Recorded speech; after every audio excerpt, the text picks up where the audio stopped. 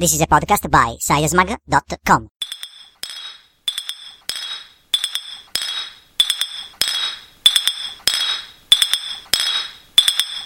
Science Mag, come out and play.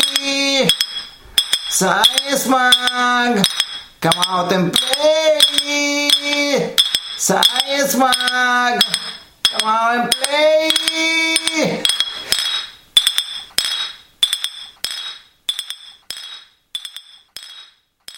Articles and other sources are directly quoted during the episode. Check the script to find out such quotes. The link to the script is in the episode's description.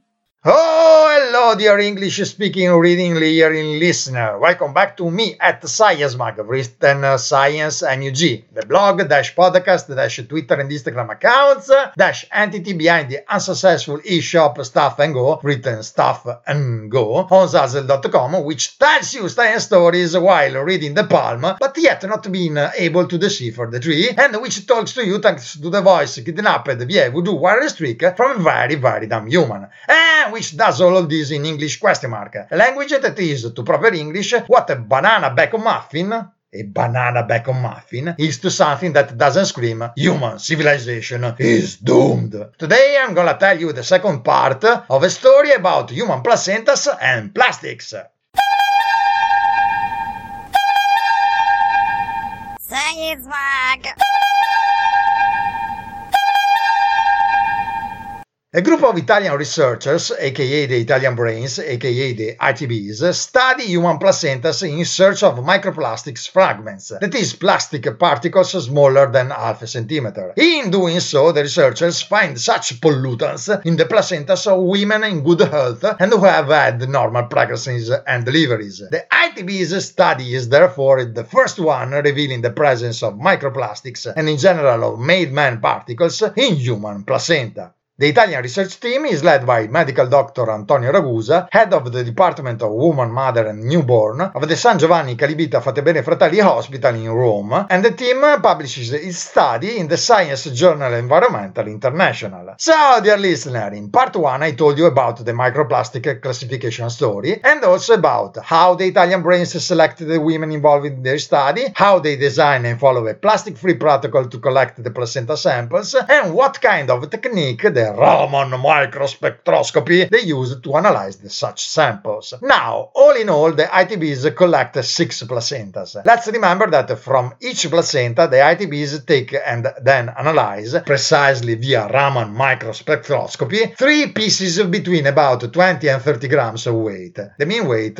is 23.3. Of these 3 pieces, 1 comes from the maternal side of the placenta, 1 from the fetal side, and the third one from the choriamnionic membranes, namely the 2 membranes that form the embryo sac, which is the structures that surrounds and protect the fetus. So, dear listener, let's see then what the ITBs find out. In 4 of the 6 collected placentas, the researchers find a total of 12 small fragments of non-human something. How small, you ask? Well, 10 fragments are about 10 micrometers in size, while the other 2 are even smaller, being about 5 micrometers. Now, dear listener, just to get you an idea of how tiny these pieces of plastics are, think of this. 1 micrometer is 1 millionth of a meter, meaning that if a shorty like LeBron James were 1 micrometer, then 1 meter would be about the distance between Rome in Italy and Oslo in Norway, or New York and Miami in the US, or Hong Kong and Seoul in South Korea. So yeah, those 12 fragments are definitely tiny. And more in detail, 5 of them small things are found in the fetal side of portions of the placentas,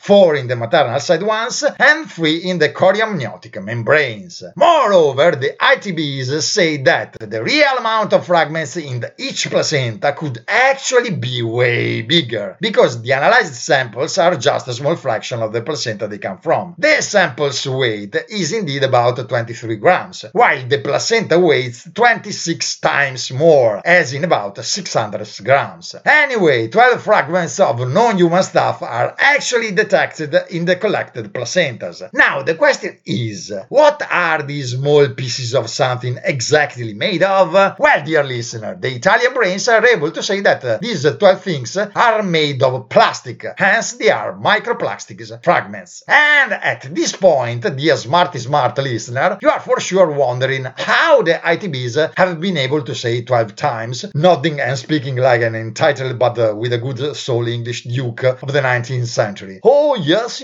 this sample is clearly that of a piece of plastic, and not, I don't know, that of a particularly adventurous pollen grain which followed what it thought was a white rabbit and instead was a mean white blood cell doing a silly practical joke, or that of a not much bright soybean sprout very into Barnes' journey to the center of the earth. Well, dear smart listener, the answer is color, or better, pigmentation. All 12 fragments found in the placenta samples are indeed pigmented. And that of the pigments, pal, is not just a curiosity, it is an important issue. Let's see why. Dr. Ragusa and colleagues analyzed the placenta samples, as said, via the Raman microspectroscopy, and the Raman spectra from the samples often reveals, more than anything, the pigments used for plastic staining. And that's because the structure itself of the pigment molecules somehow boosts the Raman microspectroscopy's signals intensity. So, as a first step, the ITBs compared their sample spectra with the over 12,000 ones of the world's largest spectral reference database, integrated with the spectral software Know-It-All they use. And guess what, dear listener? This overconfident, almost cocky, but at the end of the day easygoing and collaborative Know-It-All software finds out the pigments contained in the fragments. At this point, the Italian brains compare these brand new data of theirs with those of another database, the one of the European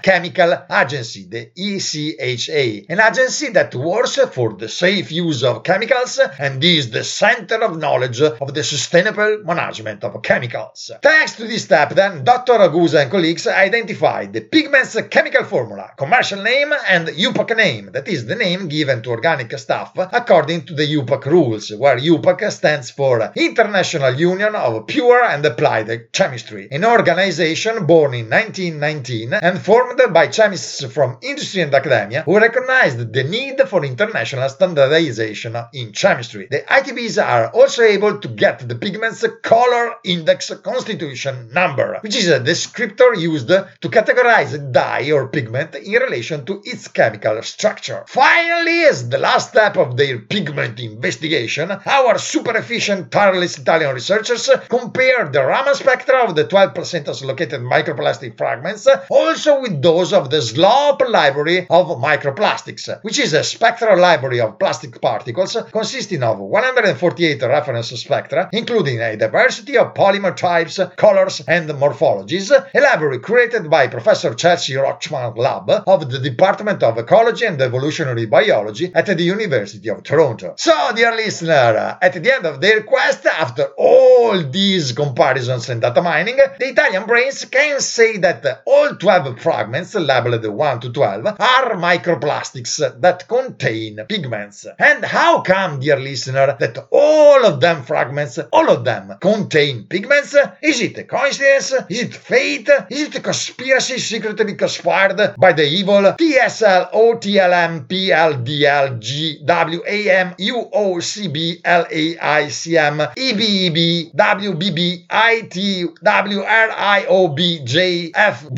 the secret league of the let's make pollution less depressing, let's go with the massive use of colors, because let's admit it, colors make everything better. Even broccoli would be better if they were rainbowed instead of being just flat green.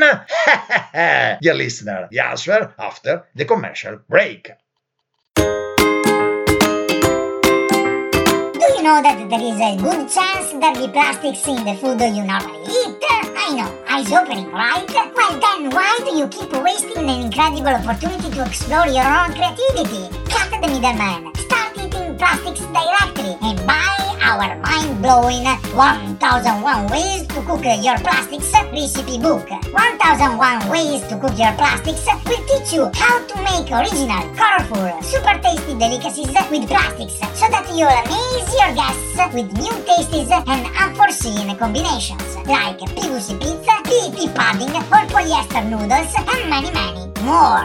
1001 Ways to Cook Your Plastics recipe book. Oil derivatives have never been so yummy.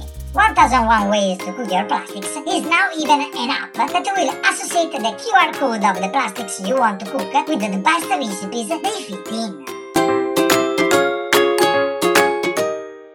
So, dear listener, all the microplastics found in the human placentas by the Italian brains contain pigments, specifically blue, dark blue, violet, pink, red, and orange ones. But why is it so? Well, pal, it is because pigments are used to color not just plastics, but paints and coatings too, and these guys are as ubiquitous as microplastics. Take the orange color pigment in fragment 1, for example. It is iron hydroxide oxide, and it is used to color plastics and rubber, yes, but also a lot of cosmetics, such as beauty balms or blemish balms, creams, and foundations. Take the blue then, found in fragments 2, 3, 5, and 10. The blue comes from two compounds which are used not only for staining plastics, but also for finger paints. Then there are the dark blue ones, pigment violathrone in fragment 4, that is used specifically for textile, cotton polyester dyeing, coating products, adhesives, fragrances, and air fresheners, and pigment ultramarine blue, fragment 9, which in turn is mostly used in cosmetics, like for formulations of soap, lipstick, mascara, eyeshadow, and other makeup products. And so on and on for the red, the violet, and the pink ones. So, dear pal, to sum up, putting together all their data, the Italian brains can say that all 12 fragments found in the women's placentas are microplastics, and that 9 fragments are paint/coating/dye microplastics applied for paints, coatings, adhesive, plasters, polymers, and cosmetics and personal care products.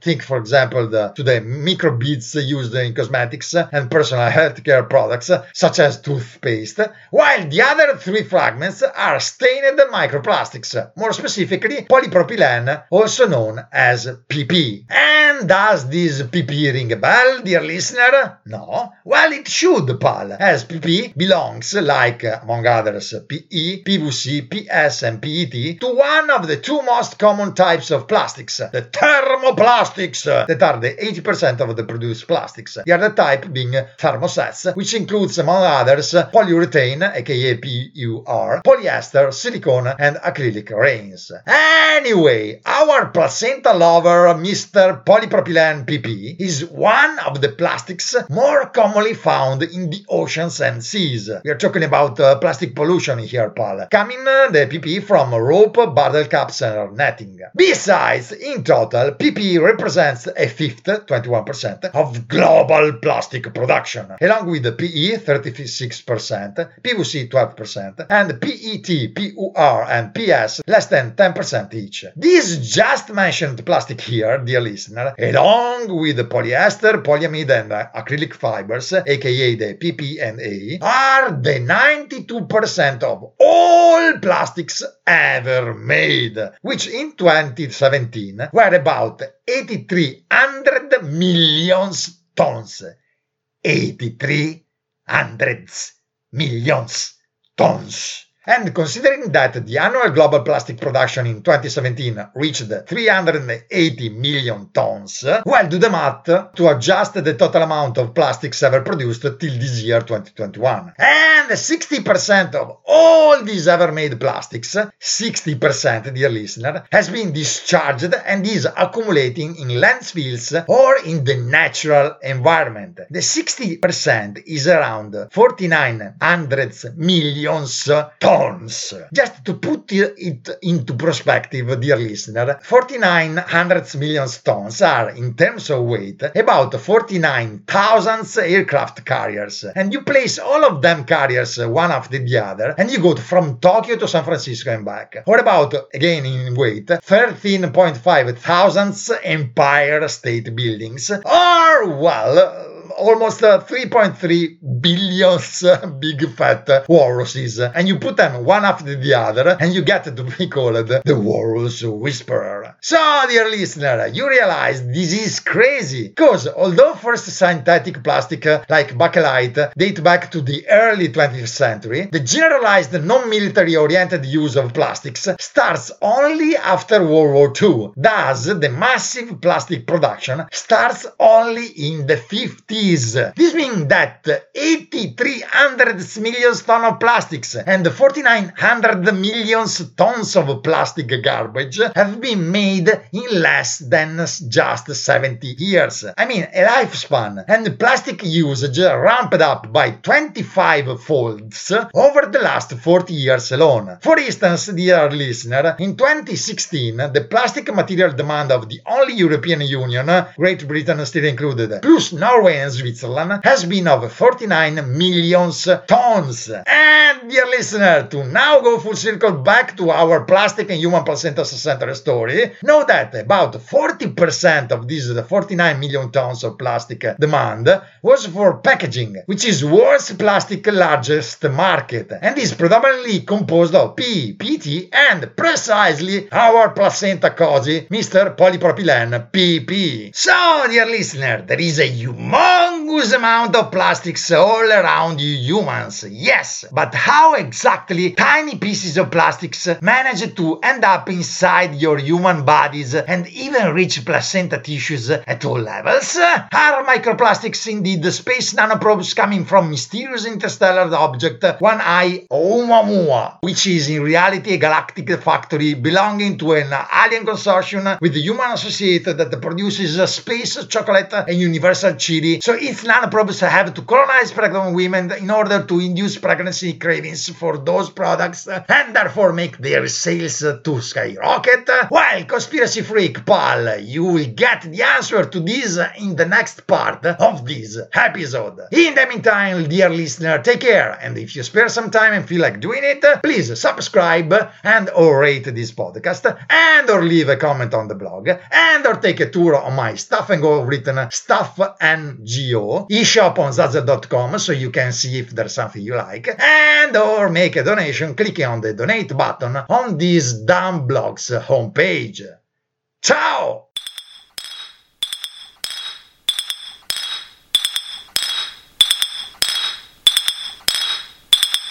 Science Mag, come out and play. Science Mag, come out and play. Science Mag, come out and play.